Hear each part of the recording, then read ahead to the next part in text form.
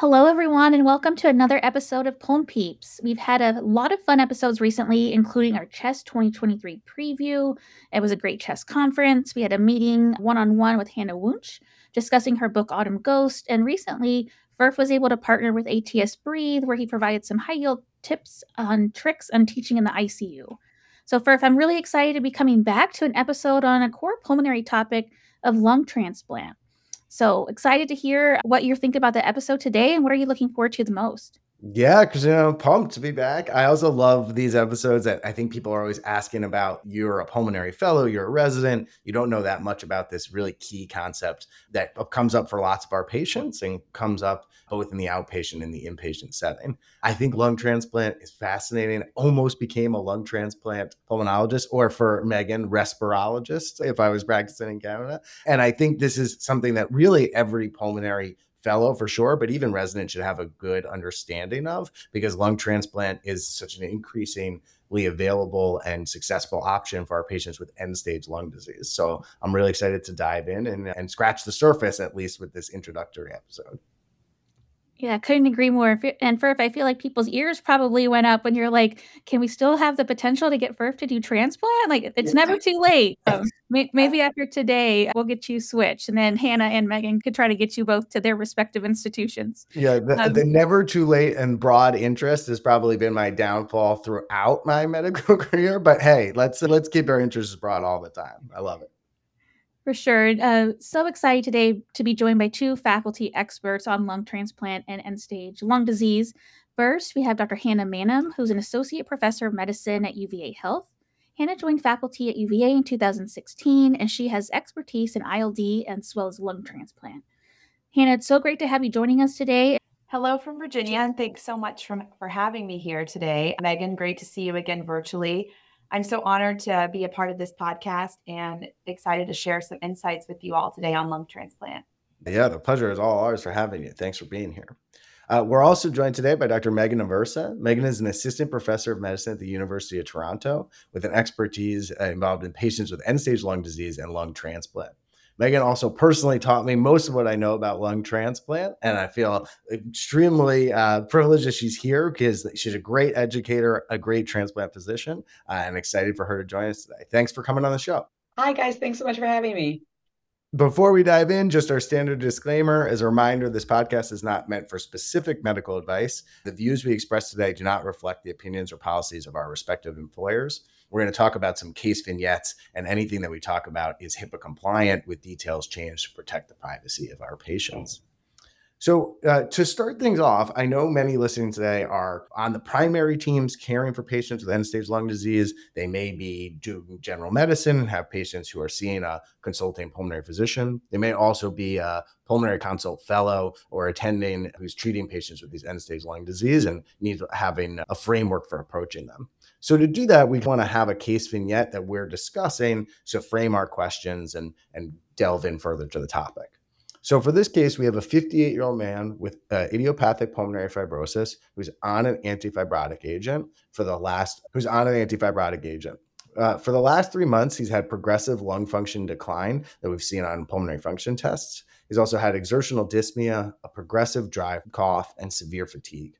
He recently completed an 8-week course of pulmonary rehab, but he shares that unfortunately his functional decline has continued and it's now impacting his activities of daily living, and he's requiring more supplemental oxygen at rest and with exercise. So the primary team is now consulting pulmonary for consideration of an inpatient lung transplant evaluation as he's come in and requiring more oxygen and admission. If I remember getting these consults as a first year pulmonary fellow, and we all know today that lung transplant is a really broad topic, but we're hoping to provide some clarity and hear from Hannah and Megan today on a few key teaching points, a few being that including the primary indication for lung transplant, patient eligibility and selection, as well as some risk and complications associated with lung transplant itself, and to also discuss any methods that we can to minimize these during the evaluation process. Or if I don't know about you, but I definitely think we need a second episode as I'm thinking through things to discuss some post-transplant management, complications of immunosuppression, probably some ECMO and transplant as a bridge. So I know we have some things to also look forward to. And Hannah, before we get into some specific questions that I just mentioned, I'm wondering if you can share some recent data on the number of in recent years and the most common disease indications warranting a transplant. Sure, Christina. We recognize the data lags behind a little bit, but there's been a gradual increase really worldwide over the past 3 decades in lung transplant. And based on the most recent ISHLT registry, although lung transplant has been growing, it still remains somewhat of an orphan disease. Approximately 4,500 lung transplants are done a year worldwide, and a little over half of those have consistently been done in North America. While that number is growing, single lung transplants remain pretty steady at approximately 750 per year, and the growth has really been in double lung transplants over the past 3 or 4 years. Not only is the number growing, but the indications are broadening, and specifically with interstitial lung disease, there's been a steady rise in number of transplants for interstitial lung disease. As of 2009, worldwide, it surpassed COPD as the number one indication, and it actually makes up almost half, about 40% of all the transplants done. 32% of those are for IPF alone. This ILD increase in trend is really mostly driven by North America, and COPD does come in a close second as the indication for lung transplant. While cystic fibrosis and bronchiectasis are third, it's quite a lower percentage. And really that trend has actually been declining in the past 5 years. And that's most likely secondary to improvements in drugs and CFTR modulators in development. When we think about lung transplant as a whole, though, certainly over the past 5 years, lung transplant candidates have been evolving. We know that they're sicker, their score at the time of listing is higher. 21%, which is like a shocking number, are hospitalized at the time of their transplant. More patients have antibodies that make them have a harder match. And age is one of the more dramatic ones. As you can imagine, as ILD goes up in number, so does age. And so currently the average age of lung transplant patients is 57 years old, with about 35% being greater than 65. And just to give some perspective there, the older ISHLT guidelines for lung transplant indications, greater than 65 was actually a contraindication to lung transplant. And now it's making up 35% of the population. Some of this trend, I do think, was reinforced with the COVID pandemic. COVID really changed the paradigm for how we think about lung transplant a little bit. And in October of 2020, UNOS added 2 more indications to lung transplant, including COVID-19 related ARDS and COVID-19 related pulmonary fibrosis. And when you look at that data, basically in 2021, those 2 diagnoses of COVID was made up about 10% of lung transplants, which actually made it third most common indication for lung transplant in 2021. Which is pretty huge. 2/3 of those were really COVID-19 ARDS, and only 1/3 were really pulmonary fibrosis. Of course, that number is going to be ever changing, especially with vaccines coming into play. The incidence of COVID-related ARDS was down significantly. But I think it's still a little early to see where COVID pulmonary fibrosis is going to fall into indications for lung transplant and how this will affect the overall lung volume moving forward. Yeah, it's so interesting how the world evolved during the COVID pandemic and then now is normalizing back. But the lasting impact and changes are going to be something for us to continue to adapt to. And the age thing you mentioned is really remarkable, especially when we think about end stage lung disease. Outside of things like cystic fibrosis, so many of our patients are in this older age range. So the increasing prevalence really is going to impact our care and evaluation, I think. This gradual increase in the number of transplants performed worldwide and the big bolus with COVID, I think also just gives more experience and more comfort and overall maybe hopefully can have a positive impact for all our patients. Bringing the discussion back from the general to our case presentation. So we now have a middle-aged man with IPF and progressive symptoms, despite the best treatments that we have for IPF right now with antifibrotics, long-term oxygen support, and pulmonary rehab. And so certainly we're thinking about transplant. Megan, I'd love if you could share with us a bit more about the appropriate timing for a transplant evaluation or referral. I feel like this is a huge topic and that often it's too late when people get sent. And so I'd love for our listeners to know when they should start thinking about this earlier on for their patients with progressive lung disease. Sure. I first just want to highlight that the ISHLT consensus document for the selection of lung transplant candidates was just updated in 2021. It's available on the ISHLT website, and it really provides a nice guideline for pulmonologists who are considering referring a patient for lung transplant assessment. Generally, based on this guideline, the rule of thumb for all patients with any type of chronic end-stage lung disease is to consider lung transplant if there's a high, meaning more than 50% risk of death from the lung disease within the next 2 years. But of course, the big prognostic markers differ based on the underlying lung disease. So the consensus document also outlines disease-specific recommendations that I highly recommend reading. But I'll go over the big four, the COPD, ILD, CF, and PH briefly. For patients with COPD, we typically say they should be referred when the BODE index is in the range of 5 to 6. And there are additional factors present that tend to increase mortality, like frequent exacerbations, really low FEV1 in the range of 20 to 25%, or a rapidly increasing BODE. We should also be referring anytime we have a patient with COPD who is clinically deteriorating or has an unacceptably low quality of life despite maximal medical therapy. For ILD, this is typically a much more rapidly progressive disease, so we say patients should typically be referred earlier.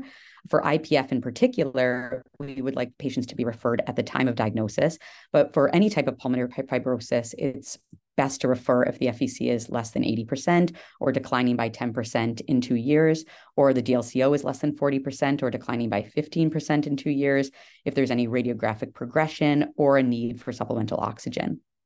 Cystic fibrosis, CF, is something we're seeing less and less of come to transplant, but we would certainly like to see anyone with an FEV1 less than 30%, even 40% if there's a reduced walk distance, hypercapnia, hypoxemia, PH, or frequent exacerbations, or really anyone who's rapidly declining.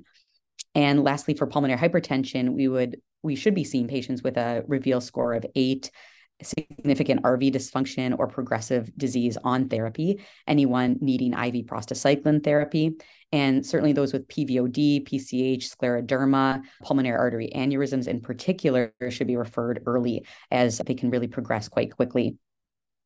I think that the DLCO decline too that you mentioned is really a reminder for everyone, like the importance of having routine follow-up with your patients with advanced disease and making sure that you get things like PFTs, 6-minute walk, and thinking about their progression. I feel like a lot of times, especially with residents and sometimes even fellows, as I'm discussing, they don't see the utility of these long trends we're doing, and there are these fluctuations. But really, if you're seeing a steady decline that you think is reproducible, this should be your first signal that you should send someone for a little bit more of an evaluation. So it's always just a good reminder for everybody. Thanks, Verf, and thanks, Megan, for providing that framework. And being an adult CF provider, I definitely have seen in our own institution with the advancements of CFTR modulators, still the number of decreasing lung transplant outcomes. But I still do have patients who are adult who have end-stage disease, so less than 30%, as you mentioned, who are needing to be evaluated. But the question always comes up, what is the timing? So I appreciate you telling us a little bit more information about that. And we'll definitely provide the link for the We'll definitely provide the link for the ISHLT 2021 guidelines that you mentioned. It does feel like this patient is definitely appropriate for the reasons that you said, Megan. And I know that the process itself and evaluation involves various people from the transplant group and different multidisciplines. And this can really occur in multiple stages. Hannah, so I'm wondering if you would just mind walking us through what does that evaluation process entail for those that may be hearing about it for the first time? Sure. So it definitely is broken into phases, and the timing of those phases is ever changing depending on the severity of the lung disease. The first step is obviously a referral, and usually that referral comes from the primary pulmonologist. However, patients can also self-refer as well. And sometimes we do get that in patients who are in a pulmonary rehab or in the community who've heard about lung transplant from someone else. Most centers start with insurance authorization to ensure that the workup, which can be quite extensive and expensive, is going to be covered. And for most centers, this isn't a huge barrier. Sometimes it determines where that patient will be sent for lung transplant, especially if there's multiple centers around them, but usually can be done within days. When the patient comes, I would say the first part of the evaluation process is the initial visit and evaluation by the physician. And when the patient comes for that visit, the real job of the lung transplant physician at that time is to confirm the underlying diagnosis, make sure that we're working with what we think we are, and also to make sure that we've exhausted other treatment options. For example, pulmonary hypertension, making sure that they really are maxed out on IV therapy and there's not more treatments that could be offered. In some patients, for example, in COPD, We have to think about other potential therapies that aren't medication related. For example, lung volume reduction or bronchoscopic valve reduction surgery. And if we think that there could be other treatment options available, obviously coordinating those processes within your institution and with other physicians is really important. And a lot of times we see patients where they're still going to need a transplant, but maybe by going up on their cell set for their scleroderma or putting a valve in might help bridge them for the timing of their transplant. And so looking at those other treatment options while also doing the lung transplant evaluation in parallel can be helpful. The second part of that initial visit is really to assess their end-stage lung disease severity for the timing of workup. Timings of workup varies dramatically between institution. And at our center, we can work up somebody in literally 48 hours if we need to. We've gotten that sophisticated in the inpatient workup. However, with someone with stable COPD, who's maybe a little bit early for transplant, that workup may drag on for up to 3 months. Some centers have someone come and stay and do the workup all in the 5-day period, while other centers will schedule things within weeks to a month timeframe. But we tend to set that timeline at the first visit when we recognize how sick the patient is and how quickly we really need to move. Obviously, the optimal and most common evaluation will then involve outpatient pre-scheduled testing and appointments that, like I said, can take place in weeks to a month, depending on how the center is organized. Education is a key part of that visit, but education continues along the evaluation. And the second large part of the evaluation process after they get through the initial visit and the assessment of the physician is really the diagnostic steps. Ultimately, we want to find patients who are going to have the greatest and longest benefit, greatest being, I think, the first priority, secondarily, probably the longest benefit with new lungs. And so in order to do that, we need to identify risk factors, both medical ones, but also psychosocial ones as well. So patients undergo a large variety of testing that does vary within center to center, but there's a lot of consistency across the board. So all centers are going to do a large plethora of blood work, cardiac testing with an echo, left and right heart cath. Almost all centers will do some form of GI testing that kind of varies across the board depending on the underlying lung disease. Lots of imaging, including abdominal imaging to look at the liver, VQ scans, DEXA scans, 24-hour urine to evaluate the renal function. So as you can see, a lot of it's not very invasive, but does involve lots of different imaging modalities, I would say. And the second part of this diagnostic workup phase involves meeting people from the multidisciplinary team. So much of lung transplant success revolves around not only their medical comorbidities, but all the other really almost more important things sometimes. And so meeting social work, finance, nutrition, pharmacy, physical therapy, at most centers, some kind of neuropsychological evaluation, and then potentially other consult services like transplant ID, endocrine, depending on other comorbidities the patients have, really make up a large part of this. And centers are pretty savvy at organizing this in a way that really optimizes the efficiency for the patient and for themselves as well. Part 3 of the evaluation phase, I would argue, is follow-up appointments. So most centers see the patient at least twice before really determining candidacy. And a lot of that is important because then, as Megan was saying, you get to see the evolution of the disease. You have multiple PFTs in a row to really see where this patient's falling in regards to transplant. We do ask that all patients are up to date on their healthcare maintenance and up to date on vaccines, most centers per the CDC guidelines. And so those are things that are happening on the sideline as the rest of the workup's going on. And then the last part of the evaluation process is the selection committee, where basically patients will then get an answer from the team on, are they a candidate? Are they not a candidate? Or a lot of times what happens is you are a candidate if and when, and they get a to-do list per se of things they need to do. For example, complete your Hep B vaccine or lose 5 more pounds. And the important part of that selection committee also involves timing of listing, where people will discuss, are you too early and we can wait a while, even though you're a candidate, which ideally would be the best place to be for the patient, or is it time to list now? Sorry, that's a lot, but it is a lot. No, it's a lot, right? It's a lot for the patient to have, and they need the education is going. It's a lot for us to consider. I wanted to do a follow-up question for you just about one aspect of it. It's amazing that your center can do things in as short as 48 hours and select patients. We're going to talk in a minute about the selection committees and what that involves. But is that reserved for specific patients, like are patients of a specific pre-screening based on their age and severity of illness? Or I always feel like we get these questions: a patient who's very sick, can they be urgently worked up for transplant? But then it's always a tough question of if they're too sick to even undergo that rapid evaluation. Yeah, that's a great question. First of all, that is definitely an exception to the rule and not the way we want to be working up a patient. But like you said, there are a select patient population that are perhaps acute exacerbation IPF, otherwise healthy prior to, especially if they've already met the transplant team before and maybe have already started their workup, where there are some unique situations at individual centers where patients get admitted and then either complete their workup or even undergo their entire workup in the hospital.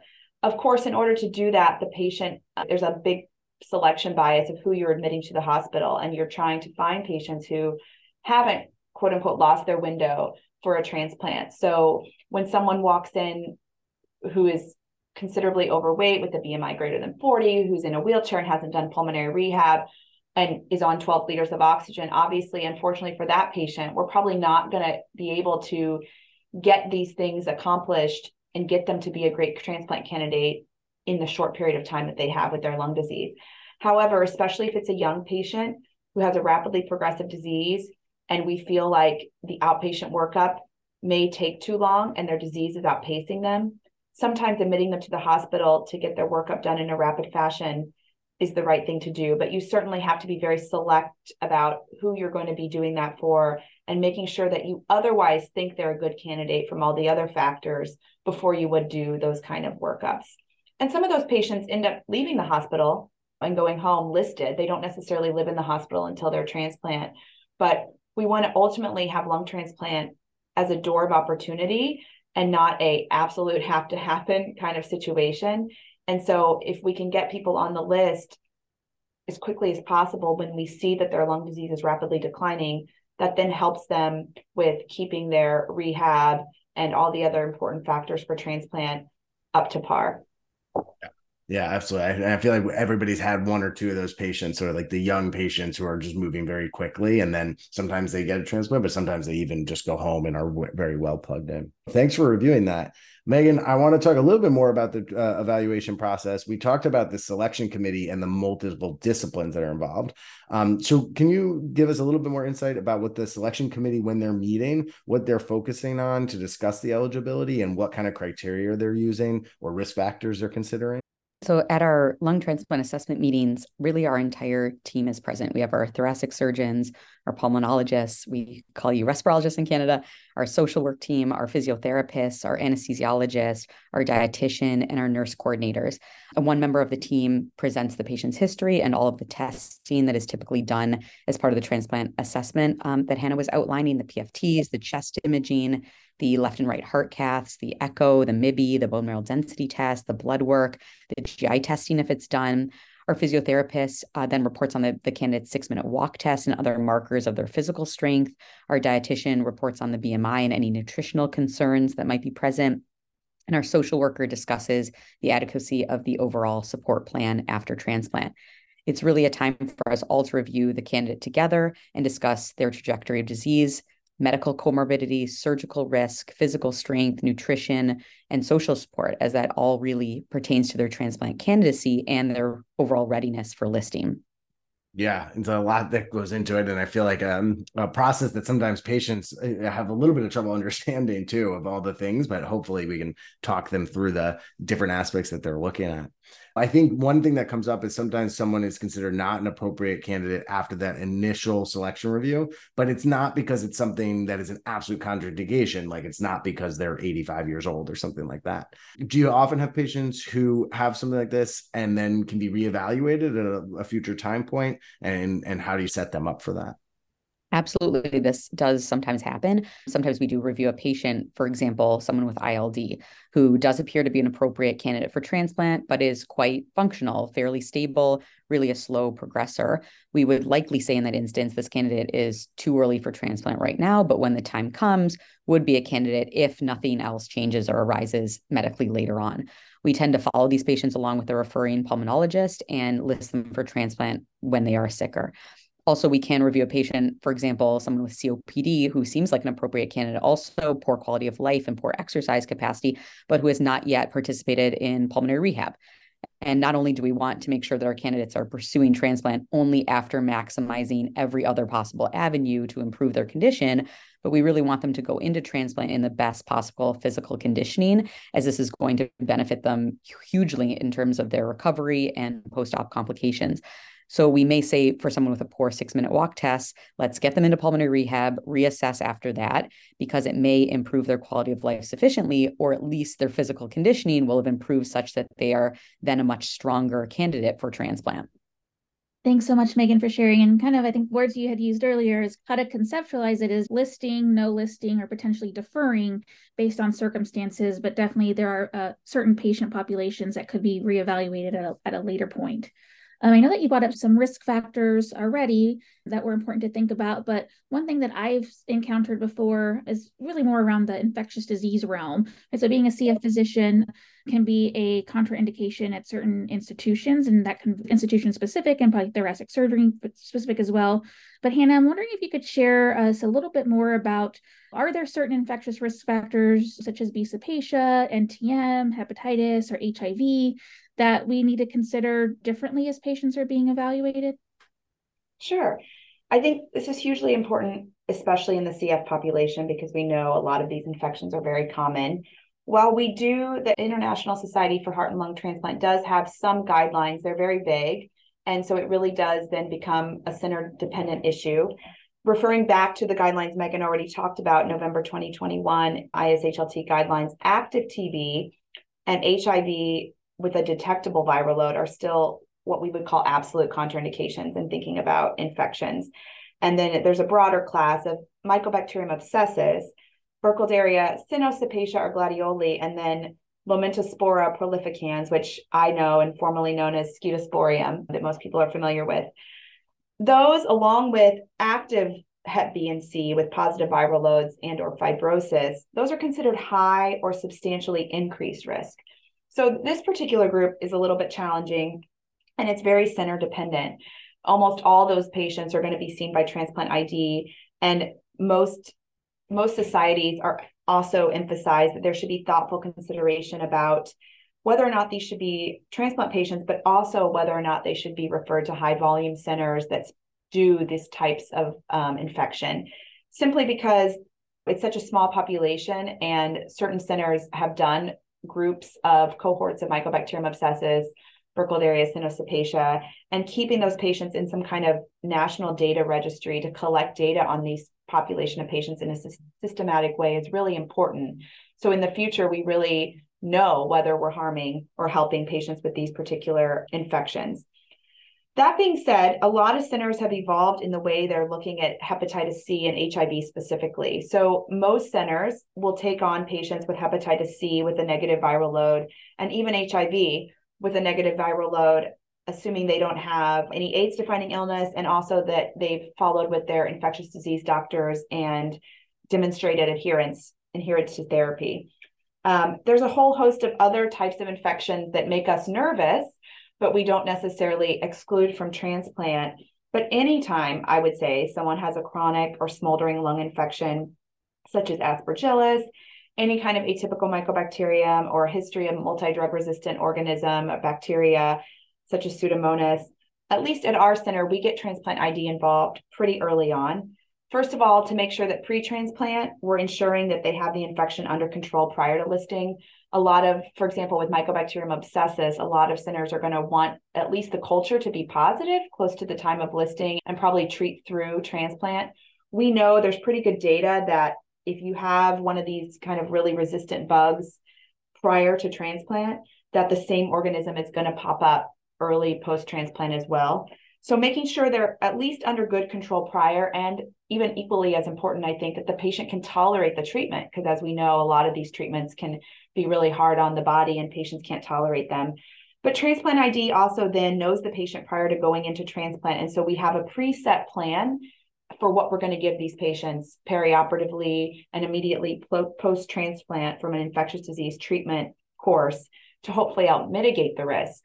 of reinfection after transplant, and then have close follow-up with transplant ID afterwards as well. Thanks, Alan. It's always really helpful. And it's so interesting to think about all the different factors that go into this and all the people who can help play a role and the different experiences of centers. If you've done this multiple times, you may have a better protocol or a better tolerance for some issues that other centers can't. So it's always great to think about the global transplant population of patients and centers that are doing this. We've had a great discussion about what is involved in referring a patient for candidacy, what's involved in the evaluation and the selection process. But I think there's also this question about the timing of transplant. So timing of referral is really important, and I'm glad we discussed that. But I'd also like to talk about when you're seeing a patient, when you think is the appropriate time. Megan, you mentioned you want them to be in the best physical shape possible, but I know you also don't want to do it too early and subject them to the risks of transplant before it's necessary. Could you talk to us about when you think about listing your patient for lung transplant once they've gone through this evaluation and are determined to be a candidate? Sure, absolutely. Again, I highly recommend reviewing the ISHLT consensus statements. Very helpful. It goes over a lot of these specifics in terms of how we as transplant providers think about timing of listing, which can be very tricky. For patients with COPD, we're likely to list when the BOAT index is in the range of 10, the FEV very low, under 20%. There's at least moderate pH, chronic hypercapnia, or really severe exacerbations. For patients with ILD, we're likely to list when they're demonstrating progression, a decline in FVC or DLCO, or their 6-minute walk distance. They are hypoxemic, or again, if they have mounted secondary pulmonary hypertension or being hospitalized for complications or exacerbations. Patients with CF are likely to be listed when the FEV1 is below 25%. Or those who are rapidly declining or frequently hospitalized. Again, if they have mounted pulmonary hypertension or again are chronically hypoxemic or hypercapnic. And lastly, for patients with pulmonary hypertension, primary pulmonary hypertension, we often list them when the REVEAL score is above 10 on IV therapy. They are progressively hypoxemic, or they're having renal or liver dysfunction as a result of the pH. That's great. Thanks, Megan. We will definitely post a list of the ISHLT guide consensus statements. As a pH provider, I'm always bad if you have pH. It sounds like that's always an indication to be thinking about this. But I really like those, reviewing those and really thinking about conceptually that they're supposed to be used as a prognostic risk factor of saying, look, these are the patients that we know they're on therapy, they still have these risk scores, are really going to decline over a period of 12 to 36 months. And so we have to start thinking about a more sustainable therapy for them. That's awesome. Yeah, Megan, as Furf said, that was a great way to conceptualize things. And I know when I was doing fellowship training, once a patient was listed, they were given a lung allocation score. And if I remember correctly, that was determined by two big variables. The first one being risk of 1-year waitlist mortality, and then the second one was likelihood of 1-year post-transplant survival. But I know this last year in March of 2023, this was changed to what's called a GAS or composite allocation score. And I'm wondering if you could share the reasoning behind this change and what variables are included now in this score. Sure. This could maybe be a whole podcast, but I don't know that I'd be the one to be doing it if it were. This is a big topic. And obviously we talked about how COVID's kind of changed the way we look at transplant. And this has been another big change in the past 2 years. As you mentioned, the lung allocation was basically based on candidate groupings. So we took identical blood types and we took 250 nautical miles from the donor hospital. And then we used, as you said, the 2 factors of waitlist survival, post-transplant survival at 1 year. And it's important to note in there that when we looked at those 2 factors, that it was weighted as a 2-to-1 ratio. So the waitlist survival was weighted twice as much as the post-survival. So it was the sickness before transplant had a higher weight to it. And as of March 2023, we did change to this composite allocation, which really uses a continuous distribution. So it's no longer these large candidate groupings. And the goal was really to improve organ matching. So I think the reasoning behind this was to try to still prioritize sick candidates, but also to look at improving long-term survival. So one of the big changes that came out of the CAS was that when we look at medical urgency, we do still look at the mortality 1 year without a transplant, waitlist mortality. But when we look at likelihood of survival post-transplant, instead of looking at it at 1 year as they did in the LAS, it's now being looked at greater than 5 years in the CAS system, and they're being weighted equally. So that's been a huge change to try to look at improving long-term survival. I think one of the other big reasons and goals of the CAS was to help provide more equity. So to increase transplant opportunities for patients who may be medically harder to match, to increase transplant opportunities for patients with distinct characteristics, mainly the pediatric population, and then also to promote efficiency and management of organ placement as far as geographical variation. So the way that it really changed, you still have a score that goes up to 100, just like the LAS, but there's, instead of these two factors, we now have basically 5 components. And half of the score is still made up of those 2 things that were from the LAS. So the medical urgency, meaning the waitlist mortality at 1 year without a transplant. However, now that carries equal weight to the likelihood of survival, and that survival went from 1 year to 5 years in the new CAS. So you can get 50 points just from those 2 factors alone. But then the next step would be looking at other recipient variables, which would give you up to 15 points. And this is trying to look at patients who may be harder to match. One, height discrepancy, so height matching, blood type matching, recognizing that certain blood types are more common than others. Sensitization, or basically immune system matching based on antibodies, which is a huge one. There's a lot of patients, especially females with autoimmune lung disease, are highly sensitized, and so it's harder for them to find a match with their antibodies. And so trying to give up to 15 points for these variations in patients and patient factors.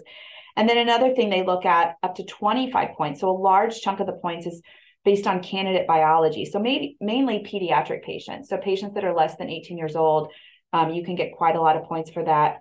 And then also a prior living donor, which is a kind of an odd one. But if you think about it, for example, if you gave one of your kidneys when you were 25 to your brother, and now you have ILD and need a lung transplant, the fact that you gave your kidney and you were a donor already, you get points for that. And then lastly, up to 10 points, so approximately 13% of the scoring pie is trying to look at donor variables and basically trying to help promote efficiency with organ placement. So looking at proximity and also travel distance from the organ hospital. So 10 of those points patients are getting almost at the time of the organ match itself. It's not been going on very long. There have been already some data shown and some changes made, even based on the 3-month monitoring. For example, this summer, based on the 3-month monitoring, they did see that the number of patients with O blood type had gone down, despite the overall number of transplants actually going up, and by 16% actually. So with that, they've actually already done some scoring changes with how we look at blood type and how we're giving scores to O versus AB versus A and B. And some of the other data we've seen is that it looks like it could be doing some of the goals we've talked about. So it's increased the number of lung transplants by 16%. It's decreased the waitlist, death, and removal. It has increased, interestingly, the median distance between donor hospital and transplant center. And also there's been an increase in the number of exception scores quite dramatically from 38 to 120, which basically means if you have a patient and you feel like their score isn't reflective of how sick they are, you can put in a exception to. There's already exceptions preset for pulmonary hypertension, but you can also write in your own exception. And so it's interesting to me anyway that the number of exceptions has dramatically gone up. Now, a lot of these were denied, but I think that shows reflection of some of the other data that have come out of this already, which is that the number of transplants for patients greater than 65 has actually gone down, which you could imagine looking at a longer term survival than a shorter term survival. And while the rest of the age groups, the number of transplants have actually gone up. And so I think that when you look at the patients who were removed for waitlist because of death or because they were too sick, those patients were ones that had really high medical urgency scores, which are not weighted the same anymore as the lung allocation score was. And that might also reflect why there's been more exceptions put in, because there's these patients in the hospital that potentially are on ECMO or are being bridged to transplant. And while their medical urgency score is very high, they might not be getting points for all these other scores. And so they don't get to the top of the list as quickly per se as they did with the LAS score. So we have to be cautious. All this data is very early. And you also have to think about every center knew this was coming. So perhaps there's some clinical practice changes that also could have occurred with the change in the scoring system. I think that there's definitely going to be more to come, and it's being tracked very closely with the medical directors across the country. The data is being tracked very carefully and will most likely evolve as we go.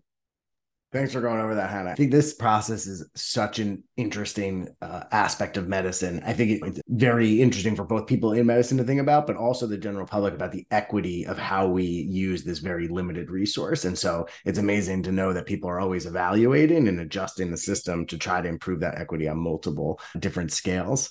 On that note, I know, Megan, that one of your passions is thinking about the equitable distribution of resources for people who may not be in the easiest immune matching for their organ. I was hoping you could talk to us a little bit more about that. Definitely on the topic of health equity and lung transplant, a group that is significantly disadvantaged when it comes to access to transplant is that highly sensitized patient group, patients who have mounted anti-HLA antibodies, usually from prior pregnancies, prior transfusions, or prior transplants. Because of the very common practice of trying to avoid a positive cross-match at the time of transplant, which means avoiding using donor lungs that will have any of the antigens that would be targets for the anti-HLA antibodies that are circulating in the recipient, we really limit the potential donor pool for candidates with a lot of anti-HLA antibodies. And as a result, they are much less likely to get a transplant and much more likely to die on the wait list. Our program in Toronto has done a lot of work to show that with appropriate perioperative desensitization, our regimen includes perioperative plasmapheresis, IVIG, and thymoglobulin. We are able to perform cross-match positive lung transplants safely, and these recipients end up doing just as well as patients who have had a cross-match negative transplant at our center. I think it's really important to work to mitigate the waitlist disadvantage for our highly sensitized candidates, and using a perioperative desensitization strategy such as ours is one effective way to do that. That's fantastic. It's always centers like Toronto that have such a high volume and are doing advanced things like this. Thank you again for reviewing, Megan. I think as a final question before we take away some learning points from this episode, which has been fantastic, is just what patients can expect after they get a lung transplant. I think a lot of providers don't even know what to tell them. So if you guys don't mind sharing what you tell patients in terms of the expected prognosis and survival and their course after lung transplant once they've gone through this referral process. A loaded one. Yeah. I won't give you my whole spiel. Sometimes when I give it in clinic, patients are like, I hope you've recorded that and you could just play that instead of repeating it every single time you see a patient. But it's really variable depending on the diagnosis, depending on the age, depending on the comorbidities. However, when you look at overall survival, the 50% survival at 5 years is about 6.5. Is that what you would say, Megan, based on all the data out there? And so 6.5 years, sorry, I should note that. Now, that greatly varies if you look at patients with CF who are young, or you look at patients older than 65, it's worse than that. If you look at patients just with ILD, you're alone, it's about 5.5. When you look at survival past 1 year and you look at overall survival, it's about 5.5 years, 50%, 5.5 years survival. So it's not great, although it has gotten better even in my time as a lung transplant pulmonologist. And the way I look at that with patients is, I honestly, I give that data to them, but I try not to focus on the survival alone, because I think that for a lot of the patients, especially in the COPD population, depending on how you time their transplant, they're not necessarily getting a lot of life years after transplant, because we know that patients with COPD can live for a long time with just a really debilitated lifestyle. And so I try to focus more about what the patient goals are for transplant and what they're looking to get out of it, and focus more on quality of life, and really try to give them an understanding of what that life might look like, because as we know, quality of life can be different for everybody. And a lot of times when I tell people, so within 5.5 years, 50% of people are dead, they look at me like I'm crazy. Why would I do this? But then you have to remind them that we would only give you a transplant, right, if we thought that your survival was much less than that.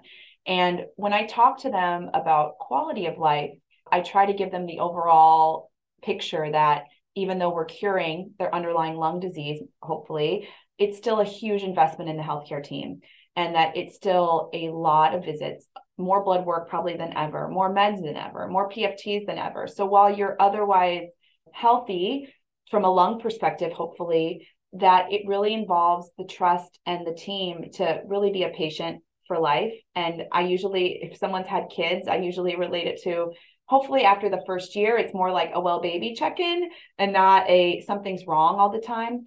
But it's a different change of culture to be a healthy patient you have to come to the doctor a lot. And that's the outlook they have to have.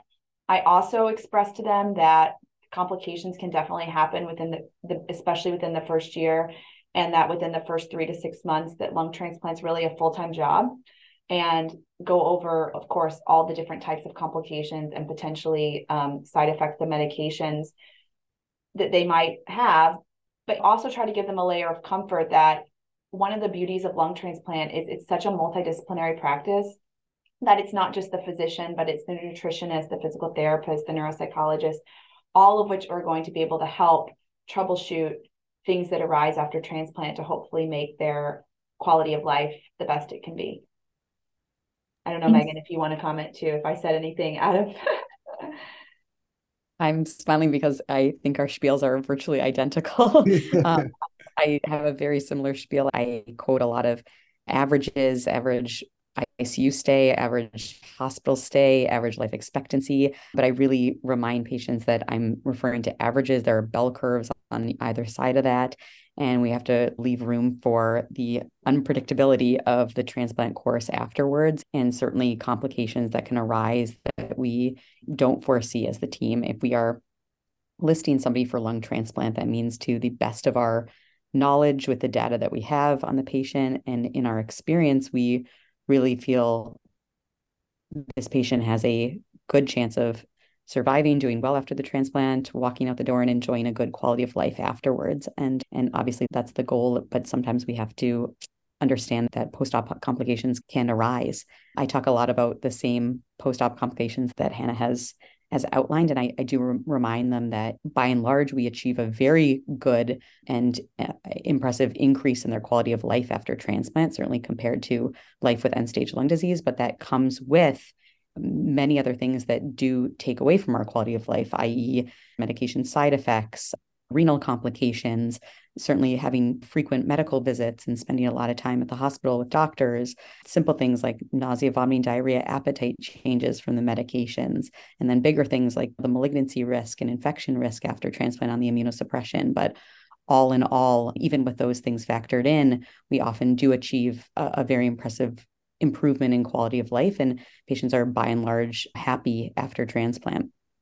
And I would just say too that I think that, while we need to make sure that their other organs are intact to get them through the medical complications, this is where I think lung transplant can evolve, because so much of what makes someone a successful candidate or recipient, I should say, of a lung transplant is more than just how their heart and liver works, but it's a lot to do with their frailty, their motivation for wanting to condition and rehab post-transplant, and also something that I don't think we can account for objectively, which is just their fight and their spirit in the game. And so I usually have patients make a small list of things that they're hoping to achieve after transplant for goals.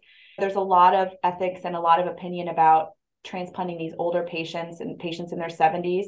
And while I won't go into my whole opinion about it today, I do think that there are some patients that it doesn't really matter per se their age. Even someone who's 71, if they have a long list of things they're trying to accomplish in their life, and they're super motivated and have great support and pretty good mental health, you really see just fascinating changes and patients coming back to you saying that even if they don't live as long as you hoped, even if they're only living 3 years after their transplant, you could argue donor equity and donor allocation all day, but the patient themselves, even if they only have a short time after transplant, most of the time that population will say that they're so grateful and that they really lived more in those 3 years than they've lived in the 5 before it or something like that. So I think that trying to get a feel for patients of what they're looking to achieve and what they're looking for their life to be like, I think really helps us as the physician get an understanding of if we think they'll be successful after a transplant.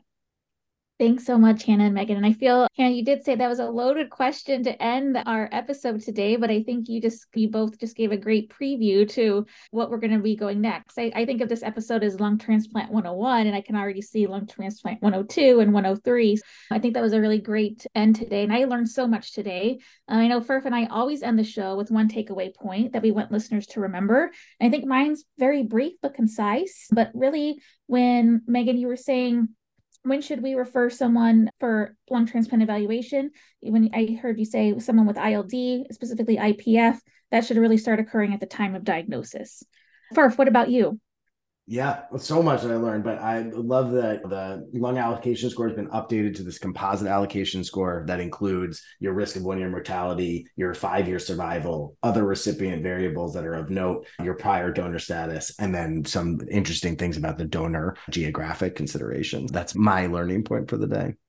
My take home point for lung transplant with this particular topics that we discussed today would be early referral, and mainly because even ILD, yes, at time of diagnosis, but I would say in general, early referral is always better. We can educate patients, feel more mentally prepared when it is time for them to get listed.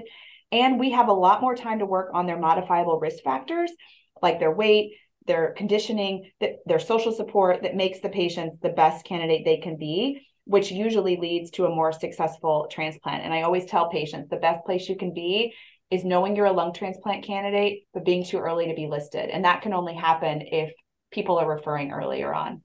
Fantastic. Megan, any takeaway point for people? I agree with that wholeheartedly. And in the theme of early referral, maybe just early communication between the referring provider and your local transplant team. Certainly, we have center-specific practices, and the transplant candidacy as a whole is something that's evolving rapidly over time. And we're always just very happy to be contacted in terms of questions. Would this patient possibly be a candidate? Should I be thinking about for this specific person? And even just having that conversation early on, I think is hugely beneficial to the patient. That's awesome. This was a great hour. Thank you guys so much for your time and for coming on the show. Thank you all for listening. This episode was written, edited, and produced by myself and Christina Montemayor, and we will see you for the next episode.